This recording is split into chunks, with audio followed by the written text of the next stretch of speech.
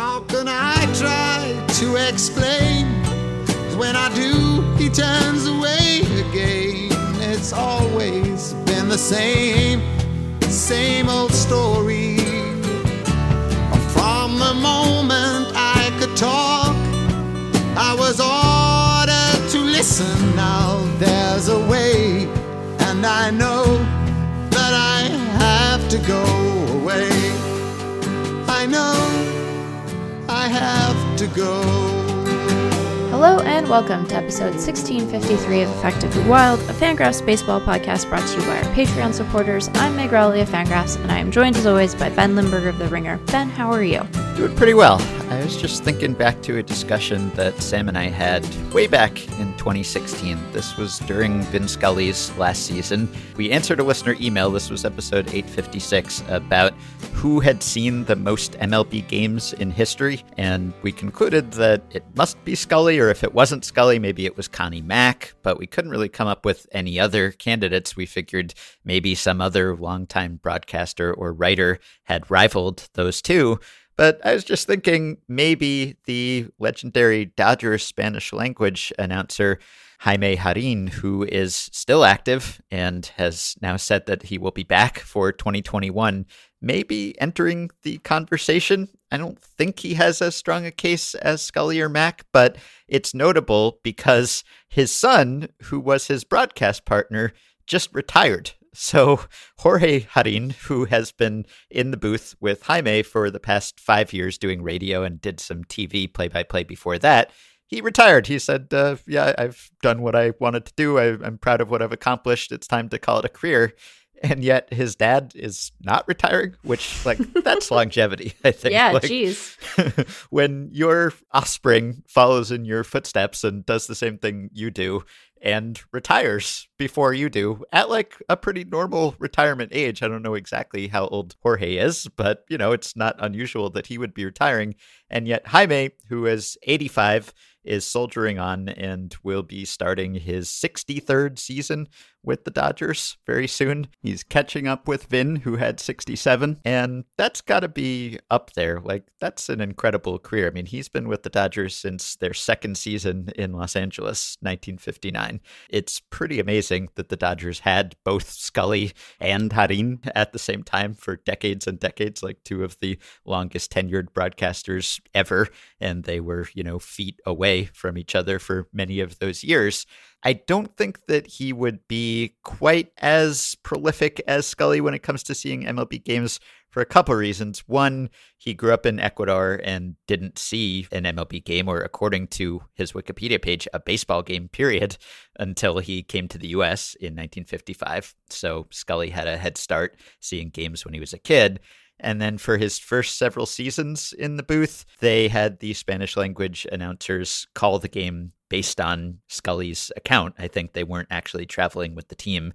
They were recreating it for the Spanish language listeners. So those things probably suppress his career total somewhat, but it's really quite a record that he has amassed here. And when you get up to 63 seasons of covering games for one team, like, there are not a lot of people who have been in that territory. So just wanted to give him a little salute, because we probably don't talk about him as much as we should. And when you outlast your own son and just keep going with no end in sight, that's pretty impressive. Yeah, I think that we tend to overuse the phrase has forgotten more about baseball than we've ever known. And I think that this kind of proves the point that it's overused, because we really ought to sort of reserve that for folks who are in this tier, because good God, I can't even conceive of all the things that he must know about the game and the trends that he saw sort of rise and fall over the course of his broadcasting career that we just think of as historical footnotes, and that he was able to view and then discuss in rich detail. So yeah, gosh, yeah. What a thing to be able to say. I wonder if he gives his son grief. Like, getting a little comfortable there, are we? I know, what a quitter. Jeez. Yeah. He won the Ford C. Frick Award, the Baseball Broadcasters Hall of Fame Award, in 1998. So Wow. he's been a Hall of Famer for, more than 2 decades, and he just keeps going. And he had a sort of Scully-esque career in terms of just his wider accomplishments, too, because he's been the Spanish language voice of the Dodgers for decades, but he's called, again, I'm cribbing from his Wikipedia page here, but he's called 19 All-Star Games, 25 World Series.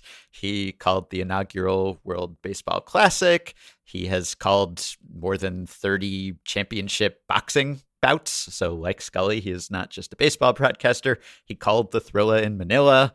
He has done some major news broadcasts too. It's really quite a career. So that's a real treat for anyone who has enjoyed listening to him all this time and basically spends the entire Dodgers time in Los Angeles, which is amazing. So long may he broadcast and continue to climb the career leaderboard for Game Scene, which I wish we could actually look up, but it's just something we need to speculate about. Indeed. So we have a guest today who will be joining us for an interview segment, Andrea Williams, who is an author who just wrote a biography of Effa Manley, the major figure of Black baseball and the Negro Leagues and the only woman in the National Baseball Hall of Fame. She'll be joining us to talk about her book and about Effa Manley and about the legacy of the Negro Leagues today.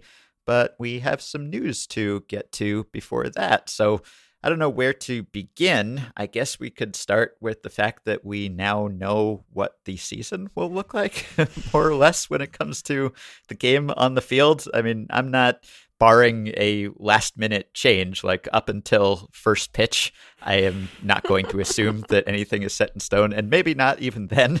But we do know the health and safety protocols for the 2021 season, and I guess we can talk about the big takeaways, which would be that a couple of the major measures from last year, the 7-inning doubleheaders and the automatic runner rule in extra innings, will be making their return in 2021. They will be making their return, but not the designated hitter.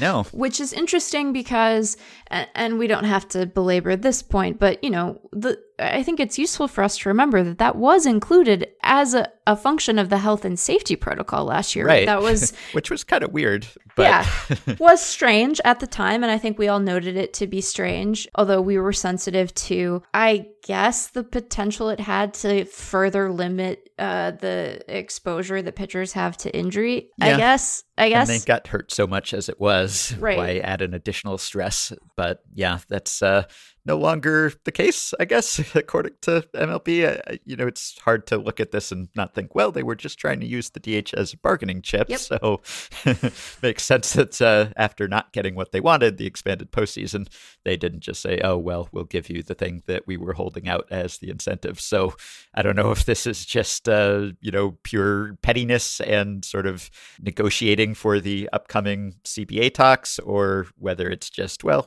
the health and safety concerns that existed, such as they were last year, no longer are as pressing when it comes to the DH and pitchers. But for whatever reason, it looks like, again, barring some last minute amendment to this, there will be no NLDH in 2021.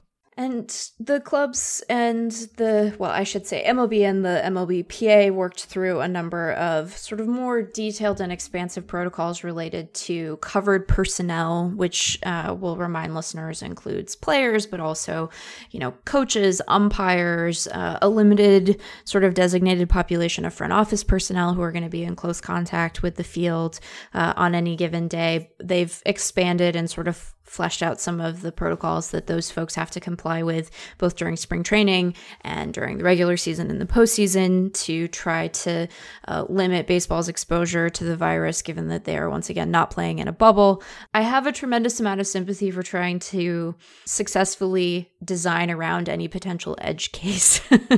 That being a person in the world that is still experiencing a pandemic might have to deal with. There is sort of leeway in these rules for covered, personnel to actually face disciplinary action in the event that they violate these protocols. Teams can face disciplinary action as well.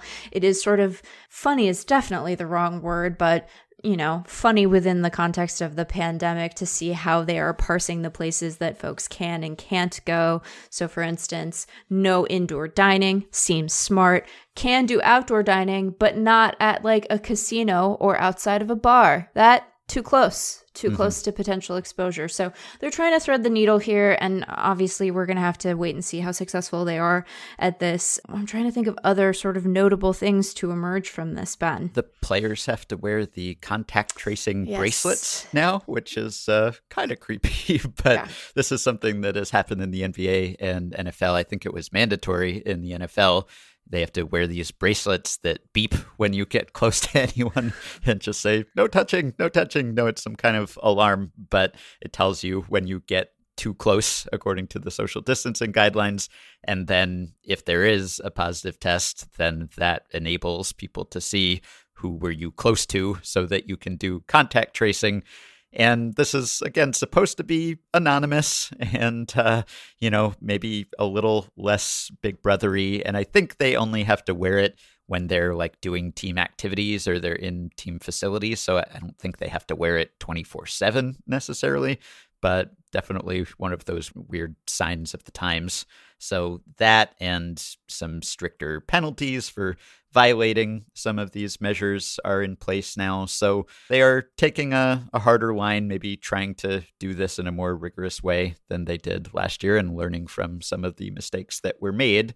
And also on the field, I guess, they've now gone to the 26-man rosters with an expansion to 28 in September. The rules about position players pitching are out now, so you can just use a position player to pitch whenever you want.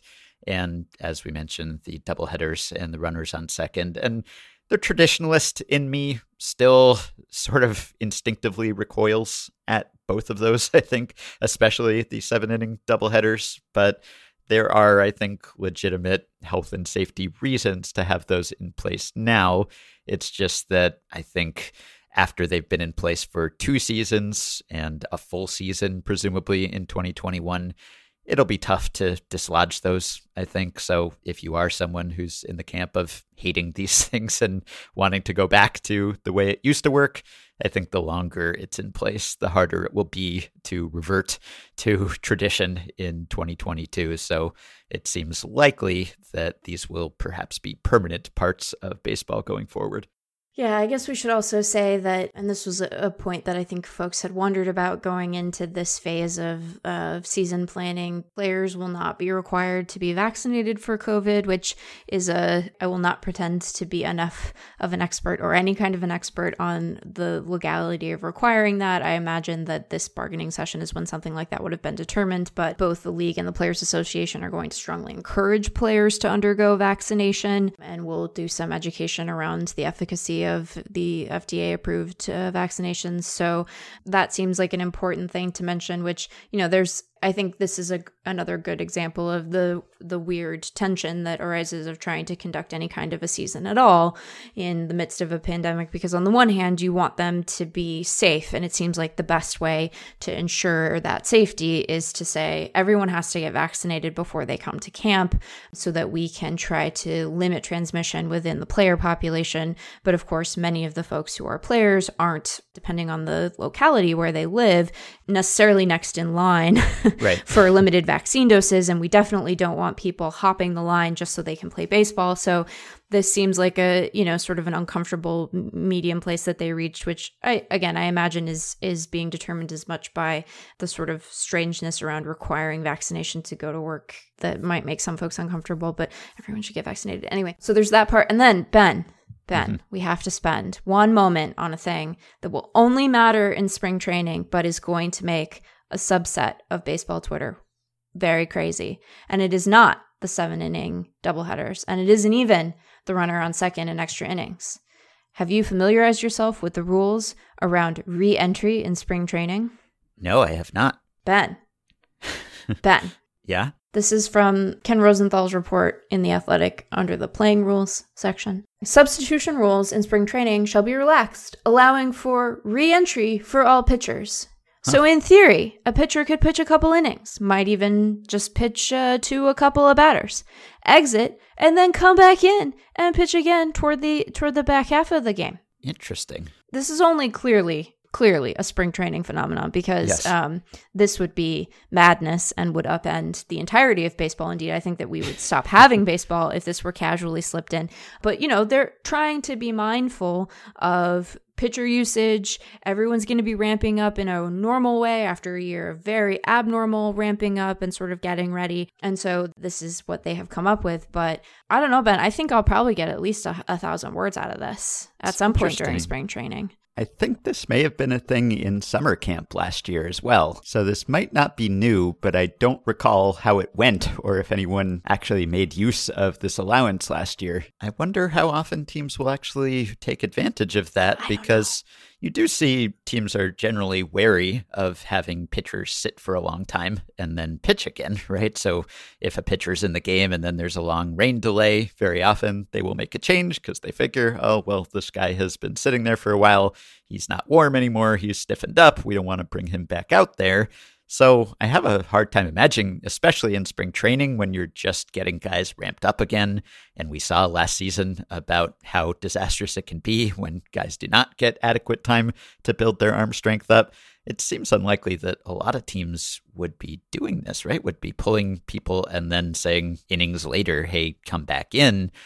I could imagine maybe like a situational matchup type thing. Like, I guess the 3-batter minimum is still in effect, presumably. I don't know if it's in effect for spring training specifically, but if that hasn't changed, then it's not like you could just, bring them in and out from batter to batter, like sort of a Waxahachie swap situation.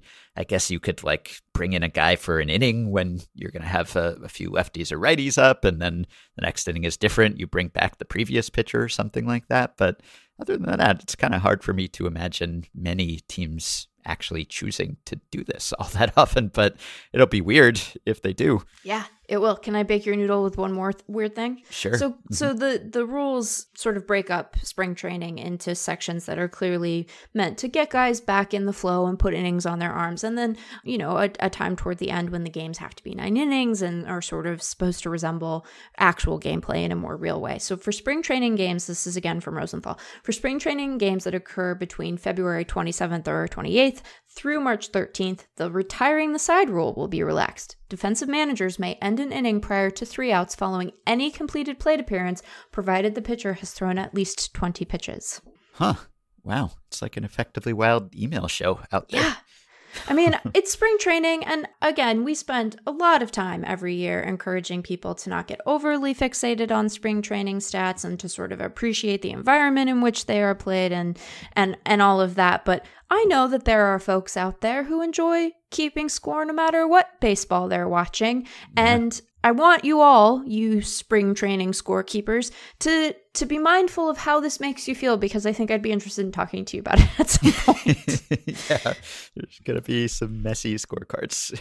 Yeah. Anyway, if you're upset about 7-inning doubleheaders continuing and the automatic runner rule, well, at least you can take solace in it seems that there will be only a 10-team playoff, so no expanded playoffs for this year. And another year of NLDHs. And I'll just say, I can't imagine how bad pitchers are going to be at hitting this year. Gosh. It's going to be so bad. They hit, so in 2019, they hit 128, 159, 163. That's a 322 OPS, a negative 18 WRC plus. They struck out 44% of the time.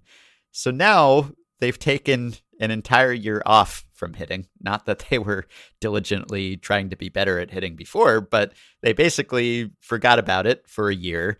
And then I think probably a lot of pitchers assumed that there would not be hitting in 2021 either. So whatever preparation they might have done for that, they probably let slide. So now you have pitchers who have not hit in quite a while and probably were not really prepared to hit coming back. And I guess as someone who generally is in favor of the universal DH, I'm maybe kind of happy that they will just be so terrible that even defenders of pitcher hitting may just have to acknowledge, okay, this is just embarrassing because Right. They will be so completely futile. So enjoy the last season, savor what I imagine will be the last season of pitcher hitting if you are someone who will be sorry to see this go. But boy, I think this will probably cement in some minds just how necessary or how advantageous the universal DH is, because I have to think that pitchers will be worse than ever at the plate this year. Although, wouldn't it be wild if someone came back and was just like, I've been quietly working on my swing for a year. Right. Yeah.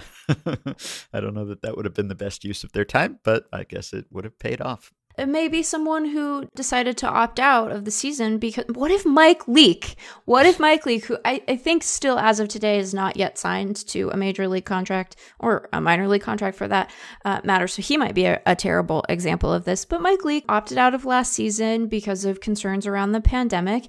And wouldn't it be wild if he, he's an athletic pitcher. And what if he came back and he was just like, I'm going to hit 15 home runs this year and bat like 240? Well, it's not going to happen, Ben, but I don't know. It would be cool. Yeah, some swing change that happened while players were away.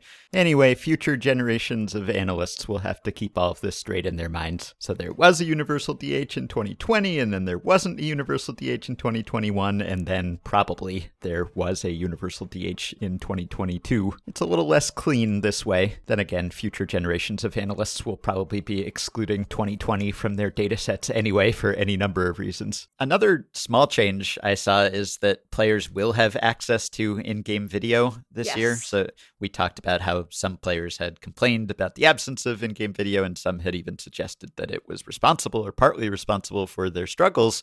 They will not have a communal video room anymore, but they will have access to in-game video via their dugout iPads. And the thing that I love about this is that catcher signs will be obscured on the footage in a nod to the sign stealing scandal. Yes. And I just wonder what this will look like and how they will do that. Like, will the catcher signs be obscured? Will it be like pixelated like people's privates on Naked and Afraid on the Discovery Channel? Will it be like blurred out? Will there be like a black box in front of the catcher signs? And how do they do that? I assume there is some automated way with, I don't know, machine learning or computer vision where they don't have to have someone manually go in and blur out the catcher signs on every pitch. I assume there is an easier way to detect where the catcher is set up and to block that out. But that will be weird looking, I think. But I guess that's a good idea. That's a good way, good compromise to give hitters access to that video without causing concerns about sign stealing.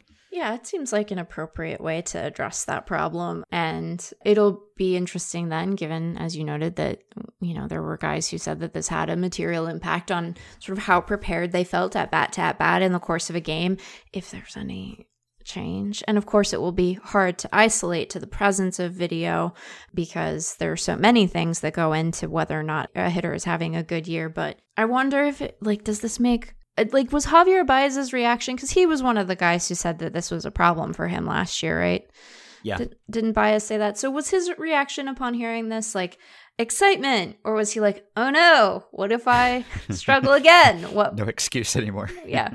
Which again, I think that the conclusion we reached is that if you have a piece of preparation taken away from you, it might not be responsible for all or even some of your dip in performance. And there were any number of things that a guy could point to last year and be like, look, this was just the pandemic, man. There was a lot going on and baseball is hard. And so we will elect to not be sassy if, one of the guys who raised their hand and said that this affected their prep continues to experience a dip. But I would feel nervous because yes. I fear public opprobrium. So yes, and if you're someone who objected to the way that MLB managers would wear their masks, which was pretty shoddy for some of them really seemed to be complying, but others were definitely put it below your nose or have it hanging off one ear or something.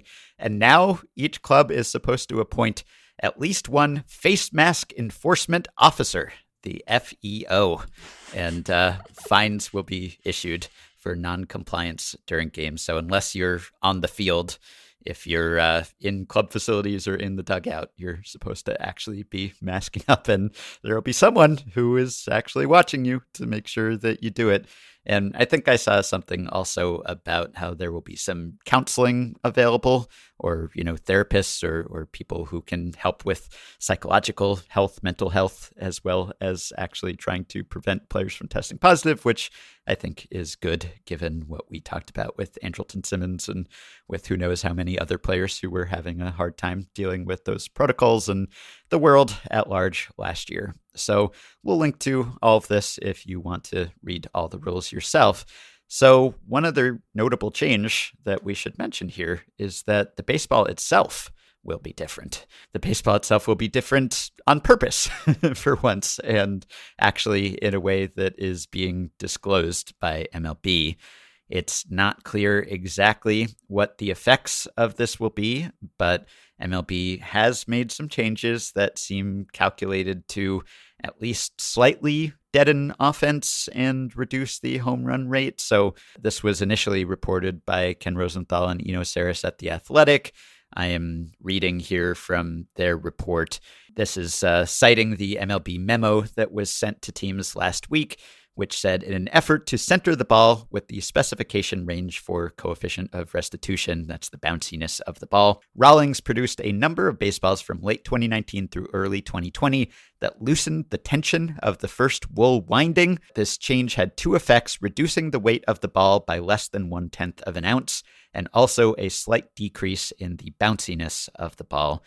So it seems like the ball will be slightly less heavy by 2.8 grams or less than 2.8 grams, and the core, the coefficient of restitution, will be reduced by 0.01 to 0.02, which I know means nothing to anyone really because it's not a scale that people are familiar with, but basically it'll be a little less bouncy.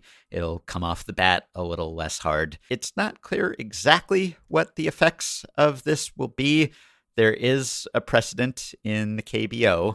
In Korea just a couple years ago, they made some slight changes to the ball to decrease home runs and offense. And on the surface, they were sort of similar. In Korea, the core was reduced by 0.01 to 0.02, so sort of similar. Although in Korea, the ball actually got a little heavier when they made those changes, so it's not quite the same. So the MLB ball is getting a little less bouncy and also getting a little lighter. The KBO change, which was pretty drastic, slugging was down by like 14% and homers were cut by a third. I wouldn't expect something that dramatic here, but you never really know because small changes can produce pretty large effects, as we have seen over the past several seasons. Yes, they can. I mean, I appreciate the sort of new instinct toward transparency here. I do think that it would be useful at some point for there to be a more comprehensive conversation on baseball's part that is public facing, because this memo was sent to clubs. And so I still don't think there has been much of a reckoning, is maybe too strong of a word, but it isn't super far off from what I mean, that there hasn't been much of a forward facing conversation with fans from the commissioner's office about the ball. And what conversation there has been prickly and kind of defensive, as researchers have pointed out that there have been changes and that like there's not been much in the way of an acknowledgement of that, even after the league commissioned a study and then got results back and was like, what study? Science. So that's a very abbreviated way of describing the back and forth for the last several years around the ball. But I think that a new instinct toward transparency is good. I think that informing clubs of what the expected character of the ball is going to be is good. I imagine that there is some amount of frustration on the part of teams that there is a potential for offense to dip slightly. How much, like you said, we don't quite know, given how these small changes can have a big impact, but might be offset by other stuff. But, they've been constructing rosters a particular way with sort of an expected offensive environment in mind. And while this change might not be a significant one, it is a change. So I wonder what the sort of candid reaction in front offices was when this went out, because on the one hand, you like to get a heads up, but it might not be the direction you were kind of hoping for things to go. So I hope that there is that this is the start of a longer conversation, and one that is, sort of more forthright and honest, and not just with team folks, but with the folks who watch baseball, who I think a lot of the reaction that I saw on Twitter to this from just fans of the game was, so now we're going to have fewer home runs and that's what we like. Mm-hmm. So I still think there's a disconnect between the sort of aesthetic preferences of fans and the conversation that's being had there and what the league is trying to do. And there needs to be a more active bridging of the gap there. And it needs to be beyond just, hey, here's a memo to GMs that we assume one of you will leak to Ken Rosenthal. So. Right. Yeah. Yeah. And Stephanie Apstein at Sports Illustrated just wrote about some research that Meredith Wills conducted on the 2020 baseballs. And she seemed to find, despite the fact that MLB said that the balls had not been changed, that they had experimented with these changes that they'll now be implementing in 2021. But according to Rawlings and MLB, they didn't actually use those new balls in games in 2020. But Meredith seemed to find a couple different kinds of balls, different models that were constructed differently and maybe behaved differently within actual game-used balls from 2020. So there's just a lot of shadiness that it seems like has gone on. And, there's no smoking gun evidence that MLB has actually tried to change the balls until now with an eye toward increasing or decreasing offense. But it seemed like at worst, there was some kind of secret conspiracy. At best, they just couldn't really control the manufacturing process. And it seems like they have really tried to get a handle on that now. And we'll see. They've tested this. Reading again from The Athletic, the MLB memo includes a footnote that says an independent lab found that fly balls that went over 375 feet lost 1 to 2 feet of batted ball distance with the new ball. That also sounds like no big deal, but every 3.3 feet of distance increases the likelihood of a home run by 10%. An analyst familiar with the physics and math of this situation said the relationship was linear enough to estimate that this change will reduce home run rates by around 5%. So if that's it, then you might not even notice this really. But I think it's good that they are trying to clamp down on this, that they are being at least slightly more transparent about what they're doing, though perhaps not transparent enough. And there's a long history of MLB, or the baseball manufacturer, changing the ball from season to season. And sometimes that's been public, sometimes it's not, and it's just entirely inferred. So it's nice that we know there is some difference here, even if we don't know exactly what the effects will be. I should also mention one other change, which is that the number of teams with humidors installed will be doubling from 5 to 10. And that doesn't necessarily mean that offense will be decreasing in those parks. We associate the humidor with reduced offense, but that's because we got to know the humidor first in Coors Field and in Chase Field. And in those environments, installing the humidor and keeping the baseballs in them did suppress offense. But it really depends on what the conditions were that the balls were being kept in before and the environmental conditions of the particular park. So in a lot of places, a humidor wouldn't have that same effect. So this is more just about ensuring consistent conditions across parks, and probably we will eventually get to the point that every park will have a humidor. And I think that's probably for the best. We talked on the Seam Shifted Wake episode about how important it is to have that kind of consistency in feel and behavior from baseball to baseball, now that how you hold the ball matters so much and is something that pitchers pay such close attention to. So still a lot of uncertainty about how the drag will differ on the new baseball, and the reduced drag has been such a big contributor to the increased home run rate. To the extent that the changes do deaden the baseball and decrease home runs, I think the conundrum here is what this will do to offense now that we are in such a home run reliant and home run centric brand of baseball. Right. If you take away the dingers, or some number of the dingers, then you're reducing scoring, but you're not really doing anything to counteract the lack of contact. And that's the thing. I think we've talked about deadening the ball as a potential solution to the lack of balls in play, and it could be. It's kind of a chicken and egg situation where you do have hitters adopting more of an all or nothing approach now because the ball is traveling so well. Then yeah, you might as well swing for the fences because you've got a good chance of knocking the ball over the fences. And so if you deaden the ball a little, well, you are maybe balancing things out and making contact a little bit more rewarded. That's good, I think. On the other hand, if hitters have all adopted this approach, and you don't really do anything to address the underlying issues of just like velocity and how hard it is to make any kind of contact, even if you're trying to these days, then you might just have the same strikeout rates or really even higher because pitchers are now coming back into the equation without the scoring. The baseball being as lively as it was really propping up scoring. We do have less contact, but we don't really have reduced scoring. So you may end up in some kind of like hybrid of, 1968, like Year of the Pitcher with a lot less contact, like 2014 before the ball was juiced and, scoring just cratered. And that wouldn't be great either. So I think deadening the ball is potentially part of a solution, but you probably also need to do something to make it easier to make contact, whether that is moving the mound back or reducing the height of the mound or changing the strike zone in some way. Just fundamentally, you still have pitchers who are bigger than ever, throwing the ball harder than ever. And until you do something about that, I don't know that you can really significantly counteract some of the trends that we've seen. But we'll have it for a whole 162 games, Ben. Yes. So we'll get some data at least. Yeah. So just a couple transactions we should touch on before we get to our guest. There was a unusual trade that was made, and I don't have a ton to say about the trade, but I do want to say something about a player who is affected by the trade. So over the weekend, the Rangers and the A's made a trade.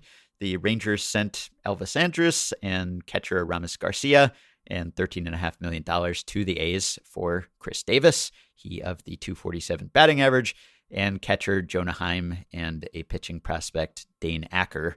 So this is an unusual swap, an intra-division trade of pretty prominent veteran players. I guess it's just kind of a case of both of these players have seen better days and have had better fits on these rosters. And Andrus was sort of displaced on the Rangers roster. He's been the, I think, opening day shortstop for the Rangers every year going back to 2009. But he was already seemingly bumped from that position and was going to be in some kind of utility role. So the A's, who just have not done a whole lot this winter, needed a shortstop. So now they get one, and the Rangers get Davis. And I guess it's maybe a sign that neither team really expects either of these players to rebound, to come back and bite them, which, usually leads to some reluctance, especially when you're talking about trading a long tenured player to a division rival. So Chris Davis's days of hitting .247 are maybe behind him. He's hit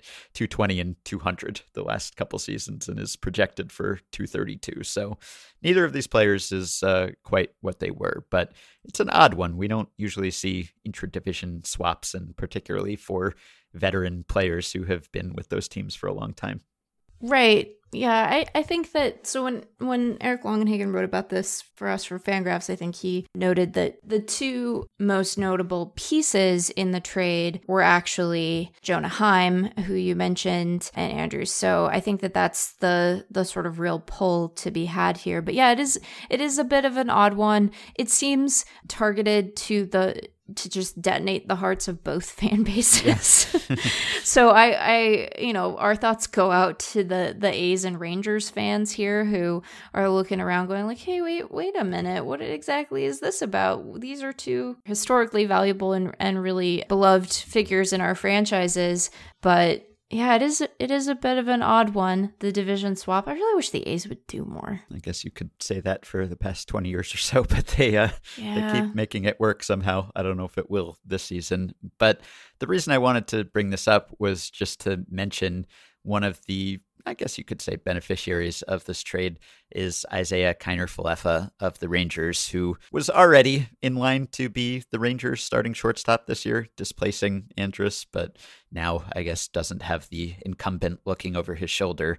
And I just wanted to mention just how odd and wonderful Isiah Kiner-Falefa's career trajectory has been, because it is so unusual to do what he is doing here. Being a catcher, coming up as a catcher. Now, granted, he was originally a shortstop. I think he was drafted as a shortstop. He played infield in the minors, so it's not as if he is coming to the position fresh. But to have been established in the big leagues as a catcher and then to move to third base, where he won a Gold Glove last year, and then to take over as a starting shortstop. It is pretty unprecedented at least in recent years. And I'll link to a Fangraphs article about this. I will also link to Andrew Simon's article about this at MLB in December when it became clear that Kiner Falefa would take over the starting job. Simon sort of ran the numbers and looked for comps, and there just really aren't any. So reading from Simon's piece here, Kiner Falefa will enter 2021 with 73 career games at catcher and 17 at shortstop. The only other player to log double-digit career totals at both positions in recent years is the Reds' Kyle Farmer, who has spent 19 games behind the plate and 16 at shortstop since 2017. Before that, you have to go back to Dave Cochran and Jamie Quirk, who both last played in 1992. Now, assuming Kiner Falefa does go on to receive significant playing time at shortstop in 2021, he will find himself in practically uncharted territory. Among all players to debut since 1900, only 2 have spent at least 50 career games at both positions: Bobby Bragan, who debuted in 1940, and Mo Berg in 1923. So no one has done this in more than 70 years. And if you factor in the fact that he spent last season at third base, he could become the first modern player to spend at least 50 career games at catcher, shortstop, and third base. So he is trying to do something that really no one has ever done. And there have been players who have made like the catcher to up the middle switch, very successful players like Craig Biggio or Dale Murphy going from catcher to second or catcher to center field. But going from catcher to Gold Glove winning third baseman to starting shortstop, and looks like he actually has the skills to do it. That is pretty singular and pretty impressive. But then they should make him pitch, and then he can hit, and then he will... Ooh. What else can he do? That is a very strange trajectory. Yeah, because those skill sets do not tend to overlap with one another. Really. No, they do not. They tend to be distinct from one another. Yeah. Once you get past the "you are all baseball players" of it all, they tend to diverge fairly quickly. So yeah, that is an odd bit of business there. Yeah, I mean, there's a positional spectrum in WAR, and so you can sort of project like what would happen for a catcher to go from catcher to some other position or vice versa. But catchers are kind of a class of their own. I mean, catchers, sometimes late in their career, if their knees can't handle it or something, they'll move to a corner. Very often, left field or first base or something. But to go from catcher to shortstop, even with Kiner Falefa's background as an infielder, and the metrics totally support it. Like, he seemed to deserve that Gold Glove, and he spent some time at shortstop, and tiny sample, of course, but in that tiny sample, he seemed to do very well. So it's not really a stretch. It's unusual, but it seems like he can do it. And I guess the question will be, can he hit? Because that has not really been a strength for him historically. But as a shortstop, well, I guess in this era, shortstops hit quite well. But, maybe the offensive bar is not as high as it would be at some positions. And he has more time to work on his hitting now. I think that's something else he said. Like, as a catcher, he had an open stance and it didn't seem to work that well for him, but he just didn't have time to devote to hitting better. And he changed his stance somewhat last year, and he did hit better than he had ever hit before, although still below average. So we'll see if we can carry that over. But, we talk a lot about multi-position players, and we admire them. And Kiner Falefa is a kind of multi-position player we just have never really seen. So kudos to him for doing that, and I guess for the Rangers for empowering him to do that. And the last transaction we wanted to mention was the Braves bringing back Marcell Ozuna on a 4-year, $65 million contract with a team option for a 5th year that would bring it to $80 million. Yeah, that of course broke hours after we recorded on Friday. After we thought we'd actually got through an episode for once without big breaking news happening after we stopped. But I walked into the living room and said aloud, I'm glad that the Bauer news broke when it did. We got a good pod in, and now we're done working for the day. And then baseball said, "Oh, Meg, you silly. You've never learned, have you?" Yeah, I think that this reunion is surprising if what you thought was going to drive Ozuna's eventual placement this year was the DH getting settled either in his favor across the league or that it would send him to an AL team. But I think that this is clearly a move on the Braves' part that says, yes, we will use him in left field every day for 2021, and then we fully expect to have a universal DH after that, and he will slot in as the DH for the Braves there. So I feel for him because I think that his market would have been, even if he had ended up with a shorter deal, he might have earned more per year as a result of that. But I mean, for a guy who, has had sort of a complicated statistical case for his excellence, there have been times when he's been really, really good. Like he was excellent in 2020. There have been times when he has been hurt and so has produced less well. He's always had sort of impressive peripherals and stats that suggest that his production on the field should really be higher than what it has ended up being. So he's a complicated case. And even though I think there have been some sort of infamous defensive gaffes, he's not terrible in left, but he's not really a standout defender either. He's the kind of guy who will do really well as a designated hitter. And I imagine that, the Braves are probably one of those teams clamoring for MLB to take a health and safety view of the universal designated hitter as they proceed in their negotiations with the union. But he's a good bat. He continues to be employed by Atlanta. I don't know. This is another one where if you had told me he was going to an NL team, I imagine I would have thought he would go back there. The Braves still have some work to do. I think that their starting rotation projects in kind of a, not underwhelming totally, but less whelming. That's not a thing, Ben. Should be. I think that given some of the performances that we saw out of their rotation last year, people might be surprised to see some of the projections for those starters going into 2021 is a better way of saying that. So they are, still in a sort of looking up position when it comes to the Mets, depending on whose projections you're looking at. Maybe it might be in a tough spot with a lot of ads to make, but I don't know. Did this surprise you that he ended up back in Atlanta? No, not really. I guess the terms were also a little less whelming, if we're going to make that a thing now. I think, he got a little less than he had been projected to get by various places at the start of the offseason, whereas we've seen others equal or surpass their projected contracts. And, he got less than like George Springer and JT Realmuto and DJ LeMahieu, and he had a comparable or better 2020 season. I mean, he was really like almost the best hitter in baseball. I guess only Juan Soto and his teammate Freddie Freeman were better than Ozuna. And this was the year when, in the past he had these peripherals like StatCast stats that suggested he should be better than he was.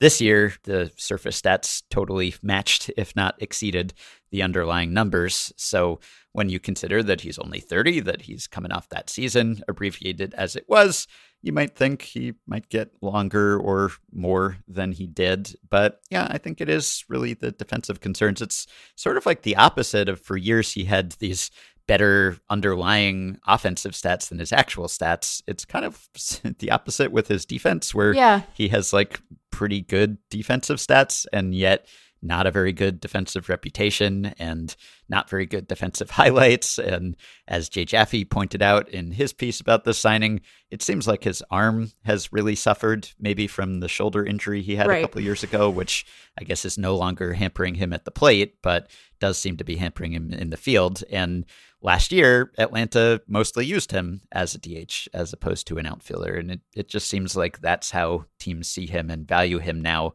He will be, according to Alex Anthopoulos, the everyday left fielder in 2021. And they've got some other good gloves in that outfield, so it shouldn't be a complete disaster. But I guess, long term, teams just don't think he can hack it out there, which, again, like some of the metrics are pretty strong. He is a former Gold Glover himself, but it seems like he's lost some speed and lost some effectiveness and certainly lost some arm strength out there. So I guess that's just how teams see him. But Atlanta now retains that really imposing, Murderers Row-esque middle of the lineup that it had last year. And I don't know if Ozuna can repeat the slash stats that he had in 2020, but he still should be pretty good. And so I think, it might be a little surprising to people that the projections, at least, don't see the Braves as a lock to win this division. Far from it. In fact, looking at both the Baseball Prospectus projected standings and the Fangraphs playoff odds, which made their debut this week. And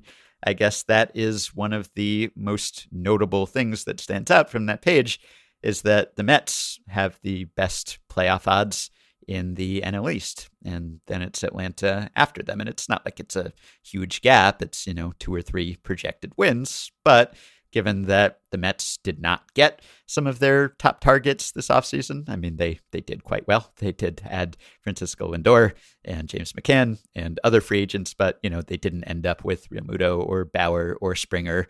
And the Braves brought back Ozuna, which I guess it's unusual for the Braves to make a major multi-year signing. It's been a while since they've done that. They've kind of been the kings of the 1-year free agent deal lately, so they're making an exception here. But even so, with the players they've brought back, with the players they've added, like Charlie Morton, the projections still see the Braves as a, not first place team, which I guess does come down to, as you were saying, some concerns about the rotation, where you have guys who have success but not lengthy track records, or maybe some injuries in there. So the projections aren't totally sold on them being, top of the rotation guys.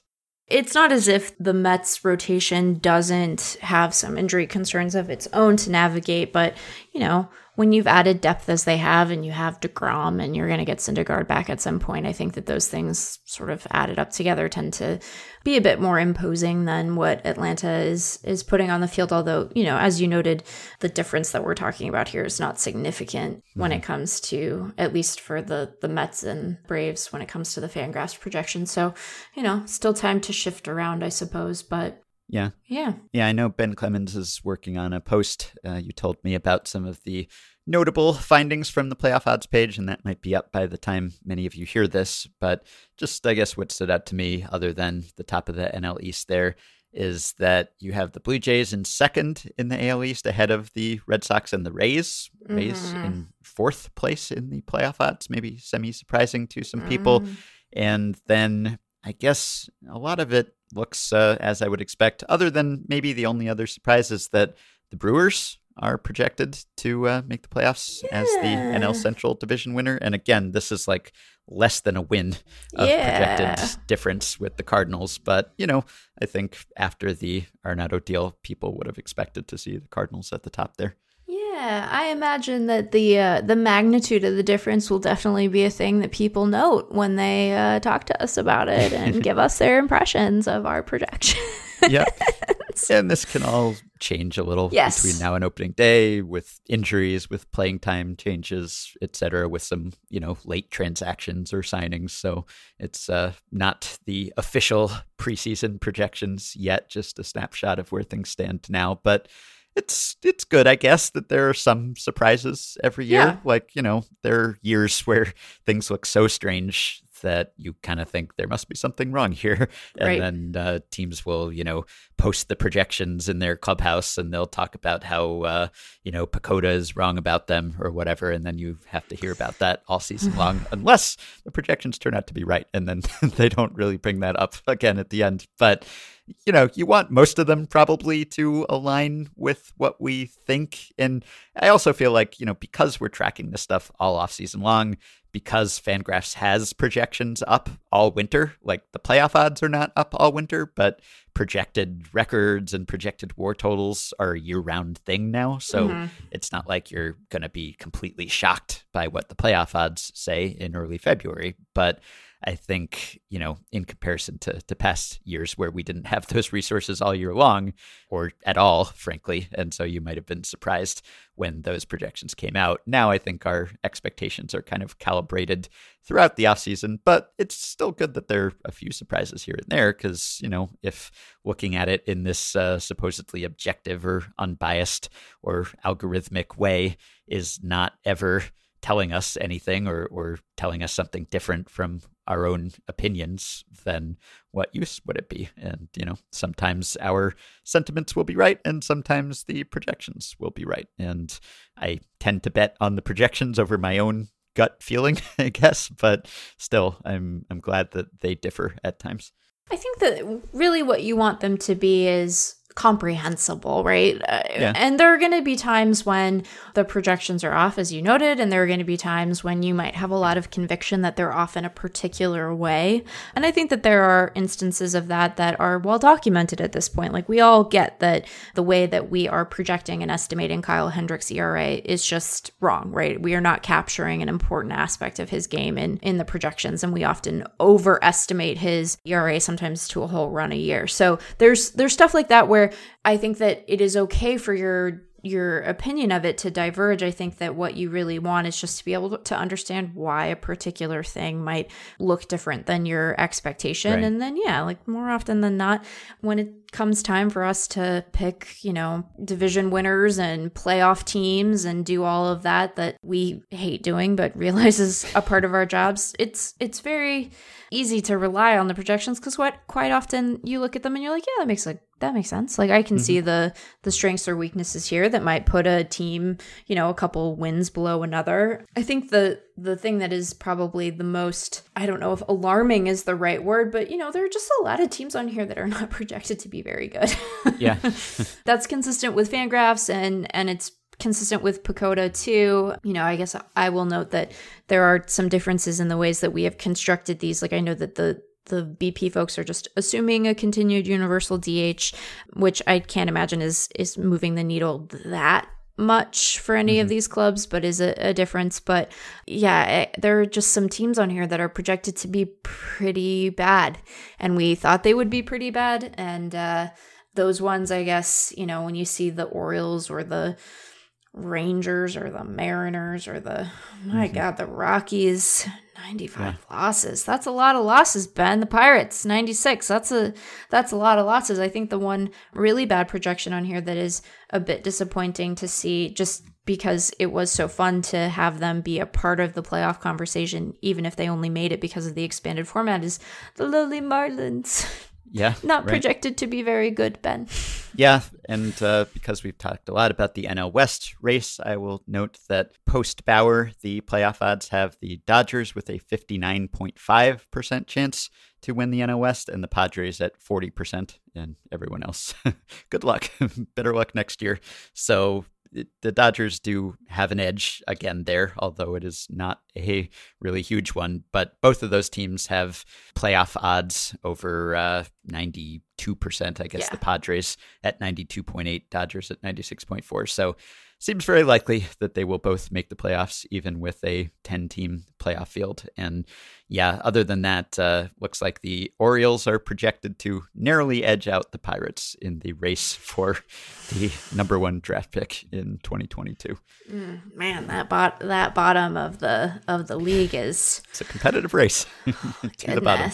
Yeah. Orioles, Rockies, Pirates, Marlins, Rangers, Tigers, Mariners. Mariners, not your year. No. When is someday. it? All right. I will link to the playoff odds if you want to go check those out yourself. We will take a quick break, and we will be right back with Andrea Williams to talk about FMN. And that's where the hornet stung me. And I had a feverish dream with revenge and doubt. Tonight we smoked them.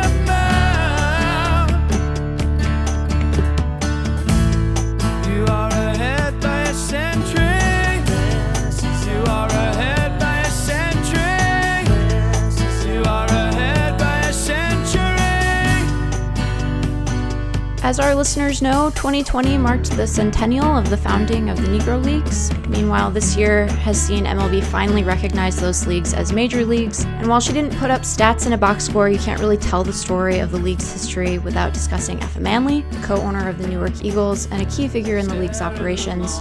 Her story didn't receive the attention it was due when we did our series on the Negro Leagues last year, but luckily for us, there's a new book out on Effa and the Negro Leagues now called Baseball's Leading Lady. Effa Manley family and the rise and fall of the Negro Leagues. And to discuss Effa and the Negro Leagues, we're thrilled to welcome that book's author, Andrea Williams, to the show. Andrea, thank you so much for joining us. Thanks for having me. I'm excited to be here. Well, we thought we'd start, and all of the rich detail you bring to her life and the Negro Leagues will likely make this challenging, but for our listeners who haven't yet had a chance to read the book, can you briefly summarize who Effa Manley was and what role she played in Black baseball? Yeah. Effa Manley co-owned with her husband Abe the Newark Eagles. They actually started out in Brooklyn their first year in operation, but moved to Newark. And she ran the team. Essentially, she acted in what we know today as the general manager position. So all of the player contracts and negotiations. But she also did a bit of PR work and made sure that the surrounding community knew what was happening with the team, with games. It was really important for her to use the platform that she had with the team to give back to the Black community. She scheduled barnstorming trips, all the road games. She bought equipment and made sure there were enough balls for the season. All of the fine details of running a ball club she handled, while Abe pretty much was out on the road with the team and did all of the actual scouting for new players. But she also played a really important role in the overall operations of the Negro National League, of which the Newark Eagles were a member. So Abe was officially the treasurer of that league, but Effa again kind of stepped in and handled most of those duties. So for all of those reasons, including, her involvement in integration and making sure that Black teams were eventually compensated, I should say, for their players. She is the first and only woman inducted into the National Baseball Hall of Fame in Cooperstown. So I wanted to ask a little bit about your own background. You grew up a Royals fan. You studied sports management. I think you've said that you aspired to work in a front office and maybe be a GM yourself. Yeah. And you also spent some time working at the Negro Leagues Baseball Museum. So how did that experience and perspective inform how you approached Effa's story and how you chose to interweave your own past into the larger story of Black baseball in the Negro Leagues? Yeah, it was really all of my experiences that I think led me to Effa and really drew me to her personal story. I went to school I went to Georgia Southern and graduated with a degree in sport management and, ultimately planned on pursuing a dual JD MBA and wanted to take a break though, because I was from Kansas City and had been away for 4 years in Georgia. And so the plan was to kind of come back home maybe for a year or two and take a break before moving on to grad school. And I got a job at the museum. Bob Kendrick, who's the president now, had just created the marketing assistant position. So someone who would be working directly with him and hopefully lightening his load a little bit. It's a nonprofit. So, everyone wore many hats and there just weren't enough hours in the day. So yeah, I kind of harassed him a little bit. I'm sure I've said this in every interview that I harass him. So I'm sure he probably hears this and laughs about it, but I called him daily for a couple months easy and begged him to hire me. And also, I joked that I did all of the things wrong as a woman, starting out her professional career. I did not negotiate my salary. I was just tell me when I can start. I mean, he could have said, we'll pay you $10,000 a year and I would have showed up with bells on. So, but it was a really, really great experience. I had these visions of working in a front office, but, was always, as we do, looking for mentors, looking for examples of people who had walked the road that I hope to one day travel and had been successful at it. So yeah, when I learned about Effa's story, via a tour, Bob giving one of his incredible tours and telling me a little bit about her. And then I kind of dug in deeper myself. She was all of the things. She was all the things that I, at the time, wanted to be and wanted to do with my own career. And how did you think about balancing sort of the portion of the book that is her story versus the broader context of telling the Negro League story? Because I think the detail that you bring to both is so incredible, and it really helps to set the stage not only for sort of the place that the role she was playing in the Negro Leagues, but sort of the broader role that the Negro Leagues played in the Black community. And I'm curious how you thought about weaving those two together. Yeah, I would say that was probably the most difficult part of the book, aside from the actual writing. Haha. No, writing is hard. We're sympathetic to that. Of all of the hard things, that was the hardest thing. No, it was important to me particularly because this was written, with the intention of being of service to children. I wanted to write a book for kids first. A lot of times we get books that sell really well for adults and then they're repackaged as a young reader's edition. And I wanted to start out with kids in mind.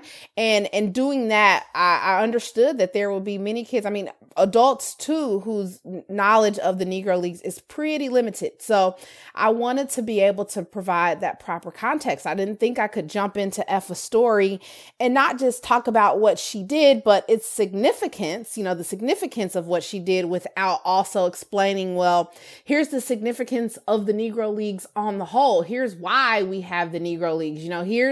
Here's the great work that Gus Greenlee did to revive the Negro Leagues in the 1930s. But then also here's Rube Foster, who created the first successful Negro League in 1920. And then, oh, by the way, Rube Foster was already, he'd been one of the best pitchers of his time and really was knee deep in the Black baseball experience because he'd played on so many of these independent teams that traveled around the country in the days pre-organization. So he really understood what it would take to take, what was necessary in order to take Black baseball to the next level. So I felt like all those things had to be, on the plate, if you will, if people could really get and understand, get everything that I wanted them to get from Effa's story.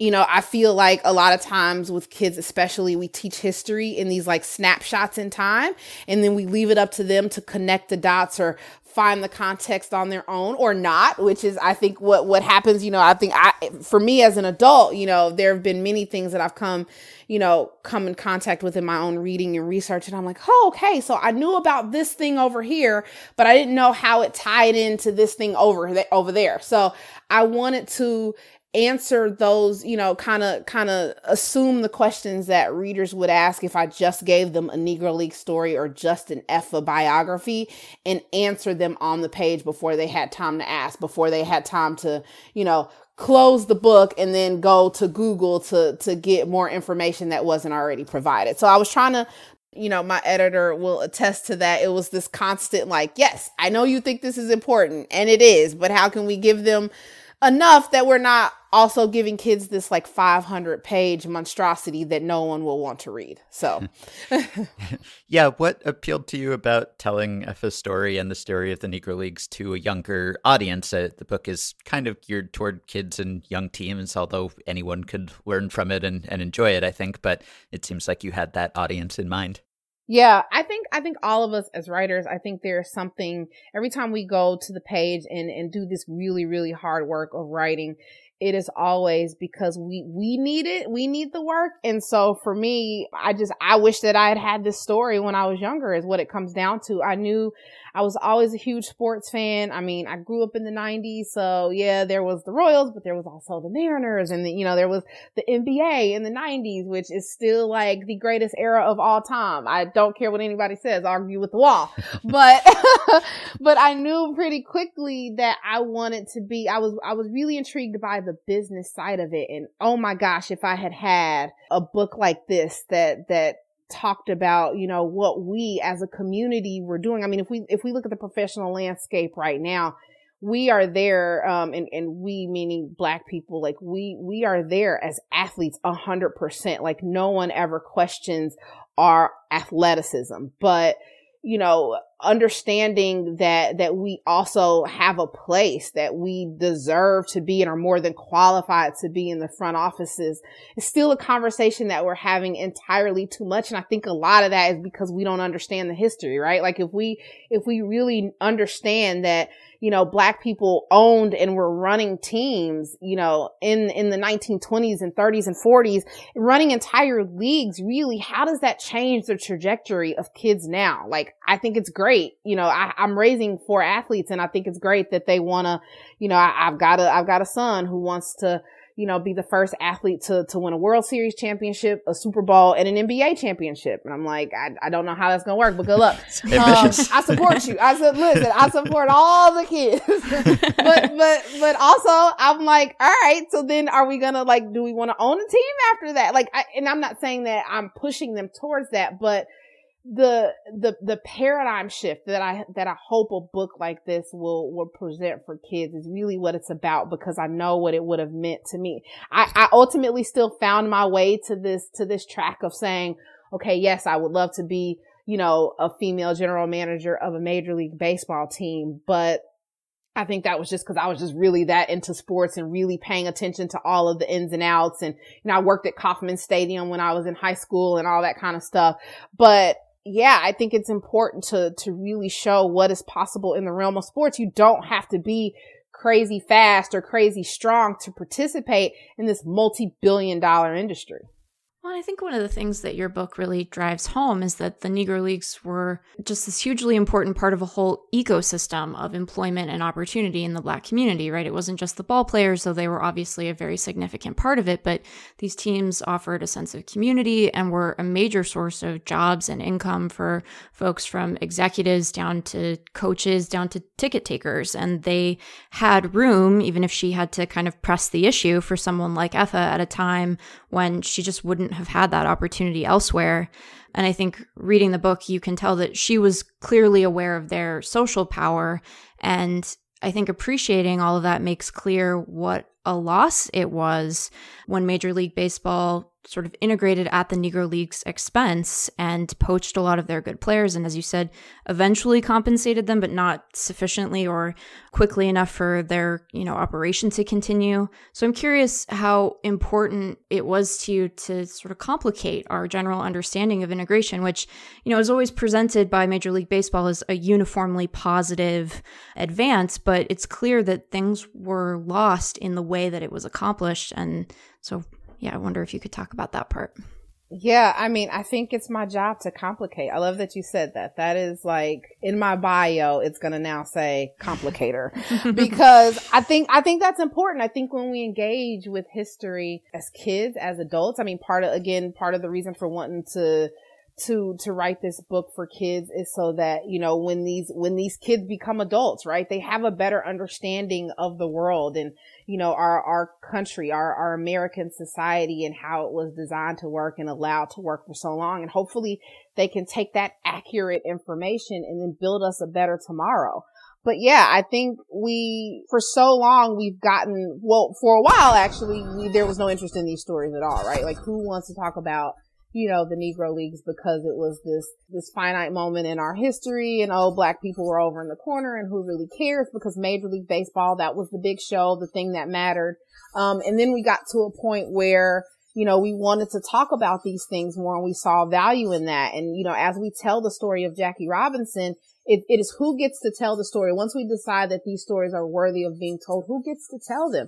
And we've always put the pen in the hands of white people who have whitewashed our stories. Every Jackie Robinson story, if you go to a bookstore right now and look in the kids section and you want to find a book about integration, there's plenty there. There's plenty of Jackie Robinson books.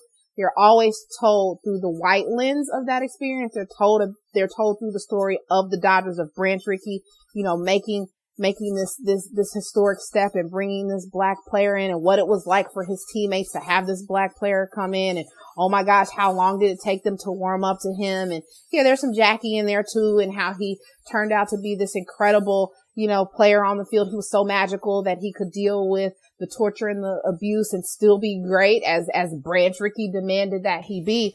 But we never hear the other side of it. We never hear about the Black team that he came from, the Black community that he came from. When Jackie Robinson comes out of UCLA, baseball is his worst sport. He goes into baseball because that is really the only opportunity to be a professional athlete, to make money playing sports. And so, yeah, Branch Rickey is able to find this guy and to bring him in to integrate Major League Baseball because the Monarchs had provided him a professional home and had continued to develop him. That's the reality of the situation. So it's important to talk about all of those things. It's not to change, to lessen Branch Rickey's impact. It's to view it more accurately. It's to say, okay, here's the good that came from this, but then also here's the bad, because if we only talk in a positive light, if we coddle the feelings or the legacy of a Branch Rickey, what we end up doing is diminishing the feelings and the legacy of Black baseball, of people like Effa Manley, who were put between a rock and the poorhouse and not able to, effectively stand up on behalf of their businesses, because if they would have done that, they would have been accused of hampering progress, of getting in the way of integration, which, to your point, was always seen, even in the Black community, as this inherently good thing. So you mentioned that there are a lot of books about Jackie Robinson. There are not as many books about Effa Manley, and her life story is compelling. She's a compelling character. She was prescient about what integration might mean for the Negro Leagues. She was unique in her time in terms of the role she held. She's the only woman in the Baseball Hall of Fame, and yet she's less well known to the average fan than other figures from that era of baseball history. So what first drew you to her as a subject, and what would you want people to know and take away about her? Yeah, there are a couple books about Effa Manley for adults that are out, a couple biographies, and I actually relied on the work of the James Overmeyer and Bob Luke, who are Negro Leagues historians, for my work. It was definitely instrumental. I think, and I wish that, as Americans, we can argue about whether we read enough overall, but certainly I think there is a general aversion to nonfiction, particularly when it is more academic in nature. So I definitely don't want to say that there's nothing out there, but I was acutely aware of the fact that Effa's story needs to be brought perhaps to a wider audience. And so I wanted to do that, still doing it in a nonfiction format, of course, because I think we benefit from still having this accurate, detail-rich exploration of her life before we get to the point where we're doing like the historical fiction and kind of taking creative liberties with it. But yeah, I think in terms of what I hope people take away from it, I think it's just if we really understand Effa and what she was able to accomplish in the 30s and 40s, and really what all of her colleagues, who are running baseball teams, who are managing baseball teams as Black people during that era, if we consider what they were able to do then, I think it just really sheds a different light on what we can accomplish today as Black people. I think it also too puts more of an onus on white Major League Baseball to open up these doors of these front offices, right? So if Major League Baseball says, okay, we're elevating the status of the Negro Leagues, that doesn't just apply to the players, it applies to the executives and the managers. Now, Effa Manley didn't just run a baseball team that happened to win a Negro World Series championship. She ran a championship level team that was also of Major League status. She is the same as Branch Rickey. So we have to consider that now. Now, if we say, well, okay, do Black people have the experience? Are they cut out for the front offices? Now we've got all this rich history to point to, because again, they're on the same level. And so now if we were doing this much then, why are we not allowed to do it now? I think that puts that, in stark relief. Now we can really get down to the nuts and bolts of that conversation. I think you kind of anticipated my next question, which is that, if the last year has taught us anything, it's that many adults, particularly many white adults, could stand to learn a lot more about the history of Black baseball, which I think is part of why your book has appeal for both kids and for older fans who are trying to fill in really noticeable gaps in their own understanding of the game's history. And so I am curious sort of what you hope adult fans take from this era of baseball and its many problems, and how those have shaped our understanding of the game today and who populates it, right? Especially as it pertains to the relative dearth of Black ball players, coaches, and executives that we see in Major League Baseball today.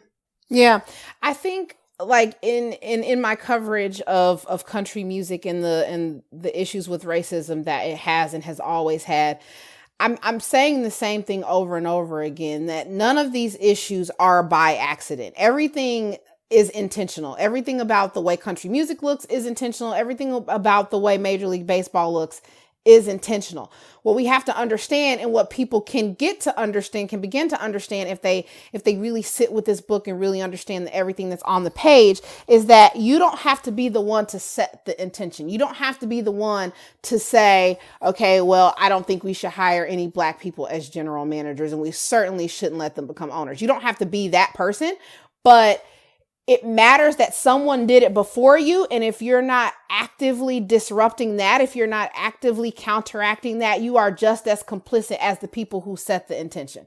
So we can't look at Major League Baseball and the fact that there are relatively few Black players, there's even fewer Black executives, and there are no Black owners without going to this really critical period of baseball history. It's not just Black baseball history. Right. It is baseball history, because Major League Baseball decided, as they went and looked towards integration, they said, okay, we're not going to let Black players in mass, right? We're going to cherry pick a few. Right. So now we can see the parallel to today. There are a few, yes, these really outstanding players, but has there ever really been a space for an okay Black player? No. Is there space for okay white players? Of course. But even at that, even if they said, okay, well, let's take Jackie and let's take Campy and let's take Don Newcomb, we don't want any of your Black executives or your Black managers, right? And we can see that parallel today too. We will take the best of your players who you cultivated and developed, but we don't want you. We don't deem your services necessary or appropriate for what we're doing over here in Major League Baseball. That persists. We're not going to bring in your teams on the whole kept in place so that you still have your ownership structure so that you can still make this money and give back to the Black community. That persists today. We don't have ownership in Major League Baseball, even though at one point we had ownership in baseball, and Major League Baseball has now said we had ownership on a major league level. Why are we gone now? Well, again, if we look back at the history, we see exactly how it happened then. And if we understand that intention, then we understand the intention that it's going to create to rectify that. And I hope people will get that from this book for sure. So as you've alluded to, your book came out right around the time that MLB announced that it would recognize the Negro Leagues as major leagues, which provoked a lot of responses from people who supported or opposed the decision. And you posted a couple of Twitter threads about it at the time, but we'd be interested in hearing how you feel about it today and what you see as the benefits and any drawbacks. I don't remember what I wrote on Twitter, but I didn't delete it, so I stand by it. Hopefully what I'm going to say now matches, but no, I think I get why people are like, Clinton Yates penned a really, really powerful piece for The Undefeated that was basically, we don't need you to say this. And it was everything that I would expect from him. And I 100% understand where he's coming from. We as a Black community did not need that from Major League Baseball. We knew what we were doing. We knew that we had the best of the best. We knew that our teams were great and on a major league level back then, even when Branch Rickey and other executives wouldn't acknowledge it. But I think it's important. I think it's important because we need white people. We need Major League Baseball to understand or to, acknowledge what we already knew, because if we're going back and we're looking at what happened then and how it impacts the now, it is all a direct result of the fact that at that time, Major League Baseball didn't consider the Negro Leagues of major league status. When Branch Rickey says, I'm not going to pay the Monarchs for Jackie Robinson's contract, I'm not even going to talk to the Monarchs. I'm not going to pay Effa for Don Newcomb's contract. In fact, I'm not even going to have a conversation with her. That is because he deemed Black baseball less than.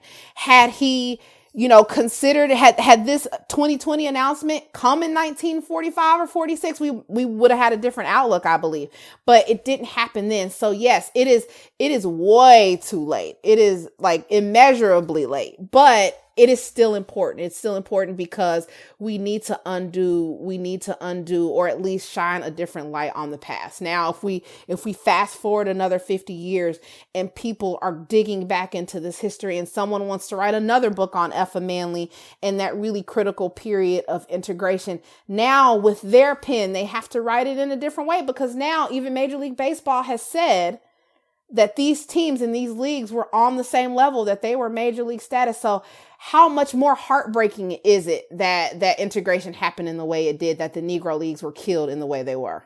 I'm sure that the answer to this might be long, but who are some of the other figures or sort of periods of time in Black baseball history whose stories you would like to see get a book-length treatment in the future as we continue to, benefit from the great research that many Negro Leagues researchers are doing and fill in the gaps in the historical record of most fans? I could go on forever. But I think for me, what I would like to see more of is an emphasis on those managers and executives. I think that's really important, again, because I think for the Black community, it is important to understand, you can see the world around you. And if you hear no so many times, you think that you deserve the no. You don't even believe that you should have a yes anymore. I think that happens to a certain degree. And so I think it's important that, again, we understand what we were doing back then, what we were capable of back then, how powerful, how resilient, how resourceful we were back then. And again, I think it's important that white people see us not just as the guys on the field or on the court, that they know that, I think they know, but that they will be forced to reckon with the truth that we are more than just that. So yeah, I actually, one of my agency mates, he's a kid lit writer and his name is Varian Johnson, and he's working on a book about Rube Foster, which I'm really excited to see, and it'll be for kids too. So again, starting young and start helping kids understand, when they are still young and in school, how this world was designed, how we can look at the truth and then unpack it and resolve it to create a better future. But honestly, my favorite character, if you will, from the Negro Leagues era is Gus Greenlee. And we never talk about Gus Greenlee. I feel like he should be inducted into the National Baseball Hall of Fame. He was on that special ballot in 2006 when Effa was inducted, but he just did not make the final cut. But he is the one responsible after Rube Foster's league dies in the late 20s, in part because Rube Foster himself had passed away, but then also because of the Great Depression. Gus Greenlee brings back, he revives the Negro League. There's a second Negro National League started in late 1932, and they play their first season in 33. He is responsible for the East-West All-Star game that was played every year at Comiskey Park. That was the event for Black folks. It was the social event that everybody had to get to. And he had his own field. He built his own field, Greenlee Field in Pittsburgh, and was really just this fascinating guy who made his money in the numbers game. So technically illegal, but then took it all back to the Hill community in Pittsburgh where all the Black folks live. In the book, I reference him as the king of the Hill because he took the money that he made and was constantly sowing into his people. When his people, because of the Great Depression, couldn't find work, couldn't pay bills, he gave them the money. He covered rent payments. He covered doctors' bills, but then also was really, really instrumental in pushing Black baseball towards its golden age in the 30s and 40s. So last question, I'm always curious about how biographers' relationship to their subjects change as they work on a big book like this. And I'm curious what you learned about Effa as you went on, whether you grew to like her more, like her less, appreciate certain aspects of her life or career more than you had coming in.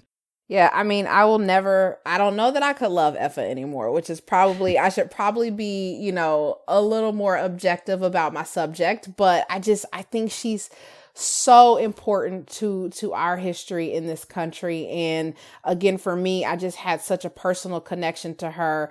First, as someone, who wanted to work in baseball and in a front office, but now as a woman who, is fighting for things that I believe in, is seeing issues in the world. And instead of just saying, oh, it sucks that it's like that, is really trying to do the work to make things better. Before Effa gets to baseball, she leads a boycott of a Harlem department store because they wouldn't hire Black women as sales clerks. So the Effa that we see in baseball was already cultivated in the 1920s and 30s in Harlem. And I just love that she showed up all the time. Every time she saw there was an issue, she showed up, even if it meant going against the grain, even if it meant saying the things that no one else wanted to say. And that is super inspirational to me. Is she human? Of course. Did she have flaws or make some missteps, as we all do? Of course. But I think the overall lesson to be learned from her story is that it is possible to change history. It just means that you probably can't play by the rules. All right. Well, we've been talking to Andrea Williams. You can find her on Twitter at Andrea Will Write, and you can find the book, Baseball's Leading Lady, Effa Manley, and the Rise and Fall of the Negro Leagues, wherever books are sold, of course. But if you are interested in supporting a local bookseller and picking up an autographed copy, you can get them from Parnassus Books in Nashville. We will link to that. We will link to everywhere else you can find it. And Andrea, it's been a pleasure having you on. Thank you very much. Thanks for having me. It was super fun. All right, before we leave you today, I will plug one other piece of writing about Effa Manley. Our former guest, Shakia Taylor, wrote a great piece about Manley for SB Nation last April called Effa Manley's Hidden Life. It's about Manley's racial identity and her family background and how she presented herself as white or Black at different times and to different audiences and how she navigated that question. I will link to that. Please go check it out if you haven't already. And I should also mention that Shakia's piece on Effa Manley is nominated for a SABR Award in the Historical Baseball Analysis or Commentary category. You can vote for the SABR Awards up until this Friday night. And while I'm mentioning the SABR Awards, I should note that Meg is also nominated along with Ben Clemens for their piece about redrawing the minor league map and how the contraction of the minor leagues will affect access to baseball. Meg and Ben are nominated in the Contemporary Baseball Analysis category, so you can vote for both Shakia and Meg if you'd like to. A lot of other former guests and friends of the show are nominated in those categories and other categories too, so I will link to where you can find all of those pieces and make your voice heard. You can also make your voice heard by supporting Effectively Wild on Patreon, which you can do by going to patreon.com/effectivelywild and signing up to pledge some small monthly amount and help keep the podcast going while getting yourself access to some perks. The following 5 listeners have already signed up: Amber Brown, Craig Cunning, Dan Shattuck, Jack Weiland, and Feargal O'Neill. Thanks to all of you. You can join our Facebook group at facebook.com/group/effectivelywild.